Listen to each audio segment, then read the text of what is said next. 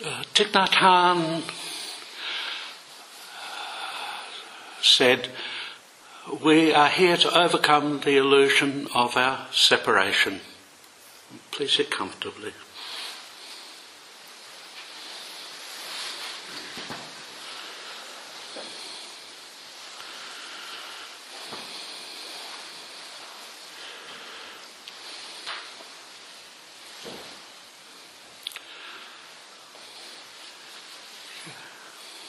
Yes. A wonderful expression of Sesshin. We are here to overcome the illusion of our separation.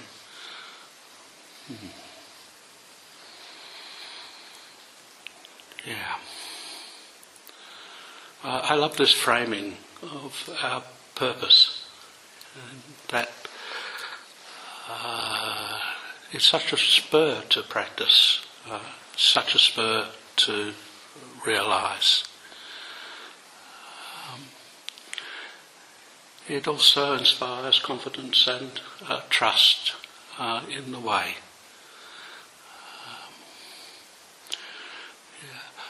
We are here.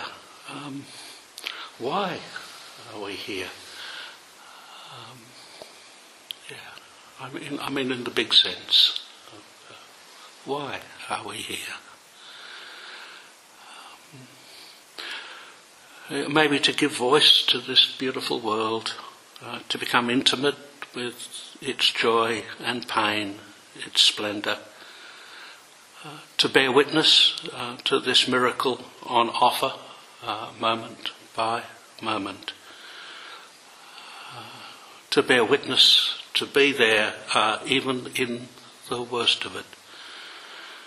Thich Nhat Hanh wrote that even if I was given a choice to leave this earth with its suffering, its darkness, I would refuse the choice, even to live free, in some place free of all of that.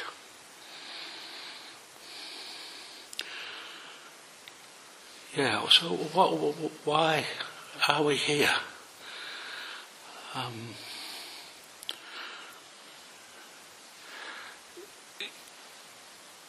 Fundamentally, we don't know why we are born. We don't know why we walk about, fall in love,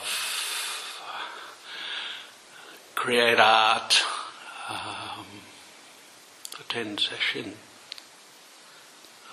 die. We don't know. This koan where the young Fayan who has been shipwrecked with some friends ends up at Dishang's monastery, and he's walking around in the gardens in the dead of night, and he encounters Dishang, the teacher there. Dishang, he asks him, "What are you doing?" And Fayan said, "I'm wandering at random." And the teacher said, "Well, what do you think about wandering?" Fayan said, "Well, I don't know."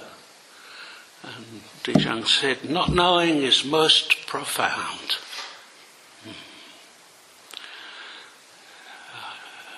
All this is filled to the brim with not knowing, not knowing.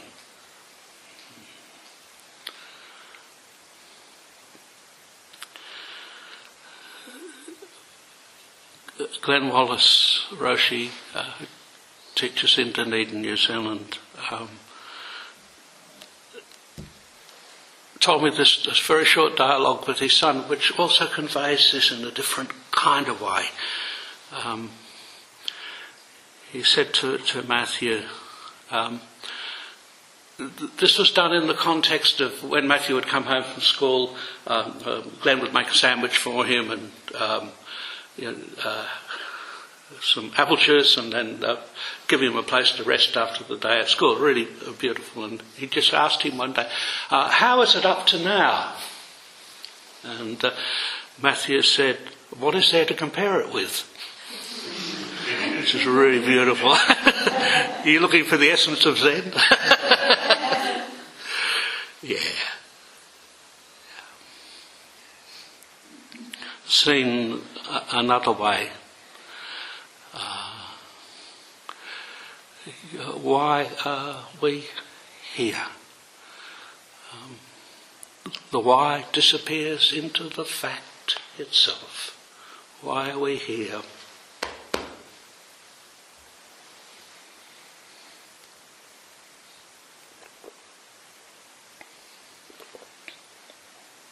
Yep.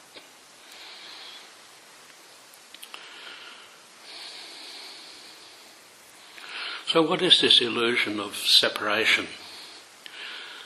Yasutani Hakuin wrote that the fundamental delusion of humanity is that I am in here while you are out there. It's a wonderful play. I am out there and you are in here.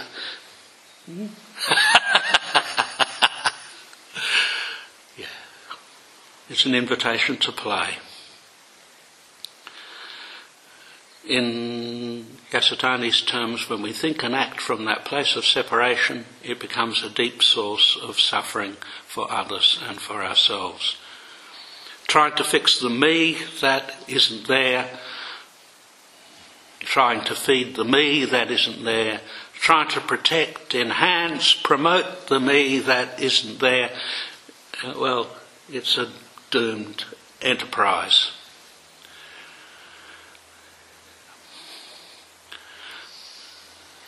Truly there is no entity dwelling within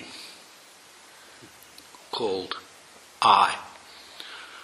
Although we commonly assume that, we attribute our dreams to that indwelling entity, our desires, our thoughts. In fact, all of the skandhas are attributed like that. Form, sensation, perception, mental reaction, consciousness. After all, it's my consciousness.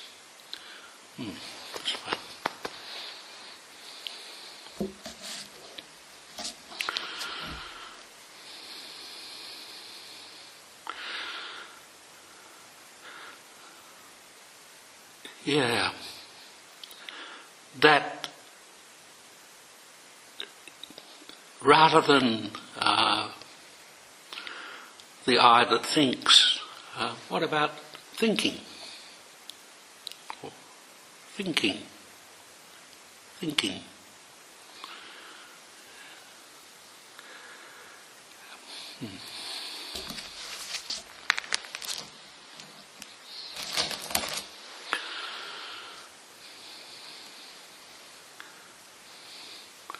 Thich Nhat Hanh has this inspiring gatha called Awakening Bell, and it goes like this. Listen, listen, this wondrous sound brings me back to my true home.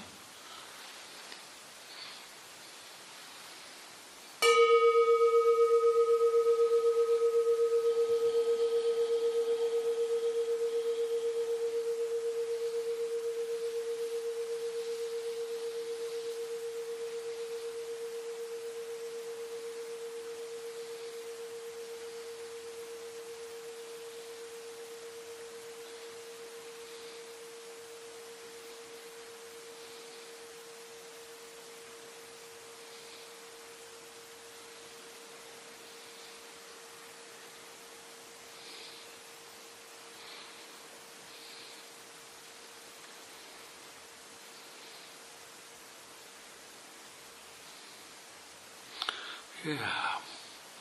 What is your true home? Ian Kera is a dear friend of mine who lives in Washington, West Coast, Washington in the United States, and who teaches Thich Nhat Hanh Zen. And she visited Thich Nhat Hanh in Plum Village, and I think they'd gone out for a walk, actually. I don't think this is an ocean as much as streams, but he said to Ian Kira, "How did you get here?" And Ian said, "I crossed the stream." Thich Nhat Hanh said, "Did you get your feet wet?" Ian Kira said, "No." And then she said, "With a very sinking feeling."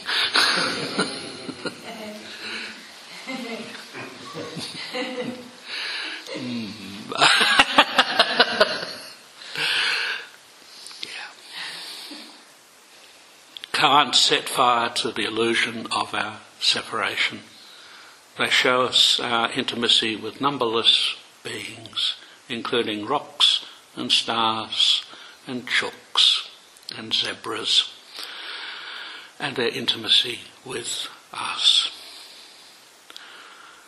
One such koan is who is hearing that sound, which comes down to us from the 14th century Japanese Zen master Basui Tokusho.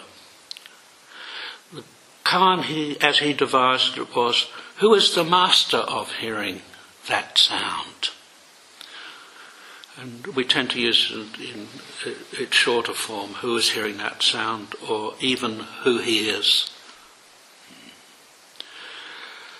Yeah, carrying it, standing, moving about, lying down, sitting it. After all, we are, like it or not, in an ocean of sounds, any of which one can initiate your questioning as to the one who hears. So, just raise the koan and a sound appears. Yeah, you can't miss. When you become aware of a sound, or when a sound impinges, simply ask who hears. It's good to let go of notions like inside sounds and outside sounds. The sound of your cleaning your teeth, or your tummy rumbling before a meal, or even the sound of your heart beating, if you can hear it, is grist for your investigation. There is no need to scour the horizon for sounds when it's quiet either. Just ask the question, and there is your sound. Each sound brings you home. Each sound is home. It's good not to name the sounds or to get carried away with their associations. As when you hear the sound of rain starting up and you remember that there's a leak in your roof and that you'll need to ring the plumber, and that the last time you did that it took a week before he was able to get out to fix that leak. And on and on you go. We go. That kind of thinking can pull you off course, well, forever. Just drip, drip, drip. Yeah. Who is that? If the response comes, I am hearing that, which is true in its way, just let those conceptions go and continue to ask who hears. Meditating with who is hearing that sound, the dark region is who. Who hears? Who is the one who hears? You can cue just who to your breath. This helps to disperse thought and enables you to settle more readily into the koan. When you ask on hearing a sound, who hears or who, you raise your inquiring spirit, which is absolutely vital here. Your journey with who hears takes you beneath your name and roles. Your roles and socially constructed notions of who you are may be powerfully established. However, as you deepen into the koan and it becomes intimate with you, those conceptions begin to lose their grip. Eventually you reach a place where you are blocked where you've run out of conceptual resources. It's really a lot of the ideas that we hold dear are like a soft avalanche that falls away as you work with the koan.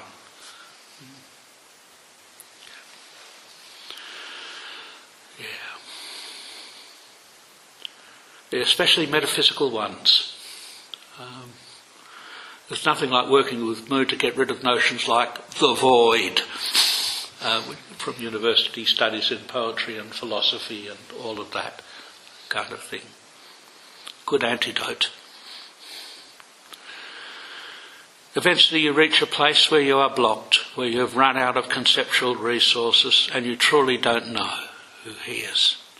In that place you just continue to ask who hears and deepen the question tirelessly to the extreme, to use Basui's great expression of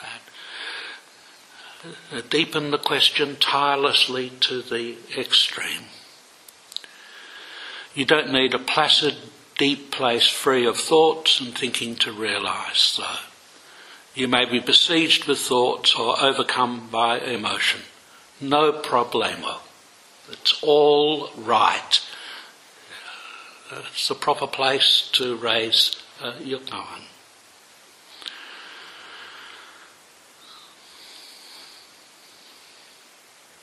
Yeah, all of this is fine for finding your treasure, for realising your true nature.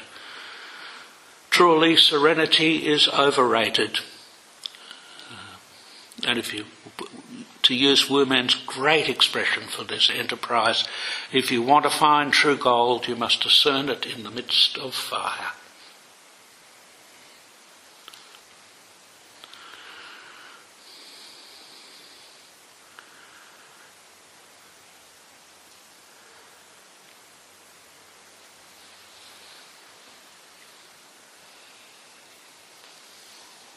When I began teaching here many, it would have been back in probably 93,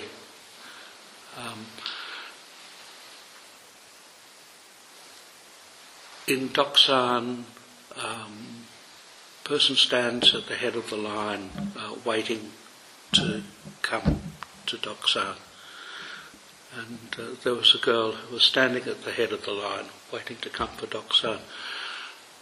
When also a girl came out of the Doksan room, this is right here, looked up and saw the girl at the head of the line. She had a realisation experience, and when I asked her what she realised, she said, but she was just standing there. She was just standing there.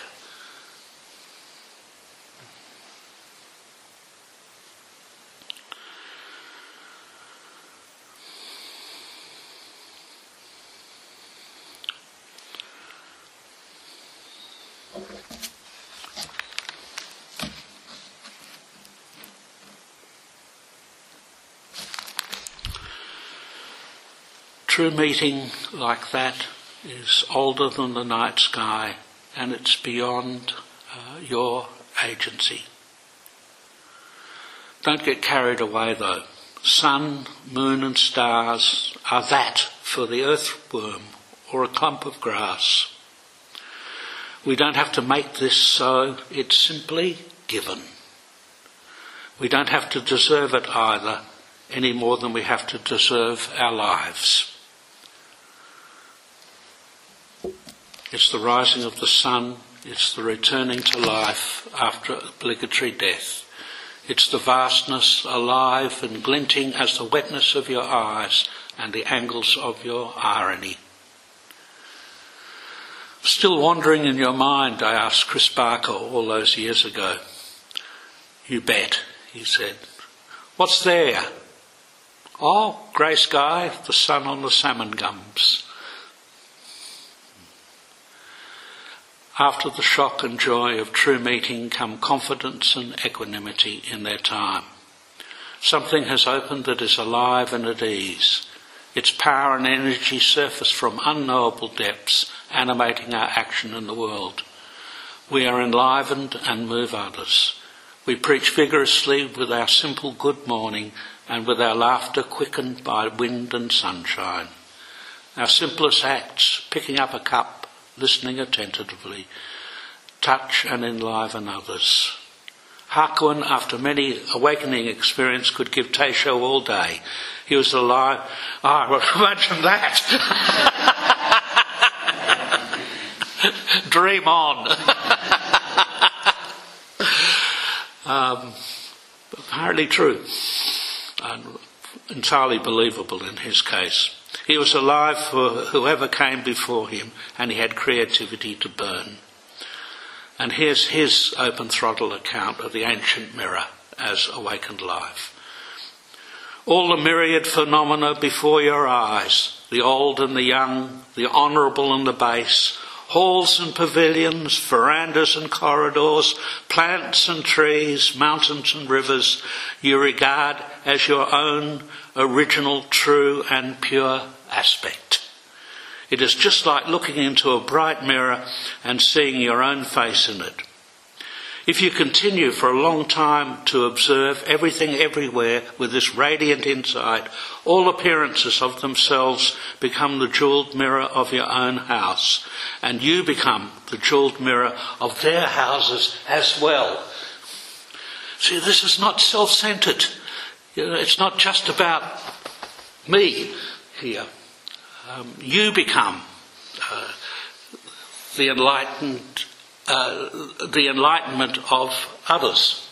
And it's not your agency. You can't manipulate it. It's how it is.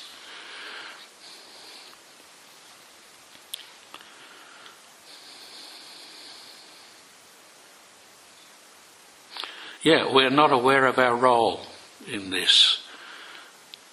And that's perhaps the strangest and least suspected angle, our appearing as the original aspect of others, the true face of an earthworm, the face of our loved ones, and the true face of those who can't stand us.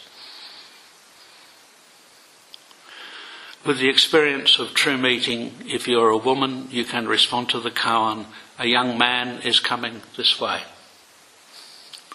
beyond any contrivance. And when we first stumbled into this, we may be still getting on our feet, but something has shifted and we will never be the same again. It is not your agency.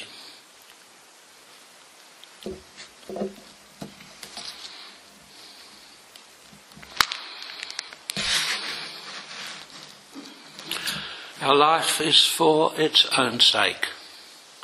What are we here for? Is there a purpose for its being here?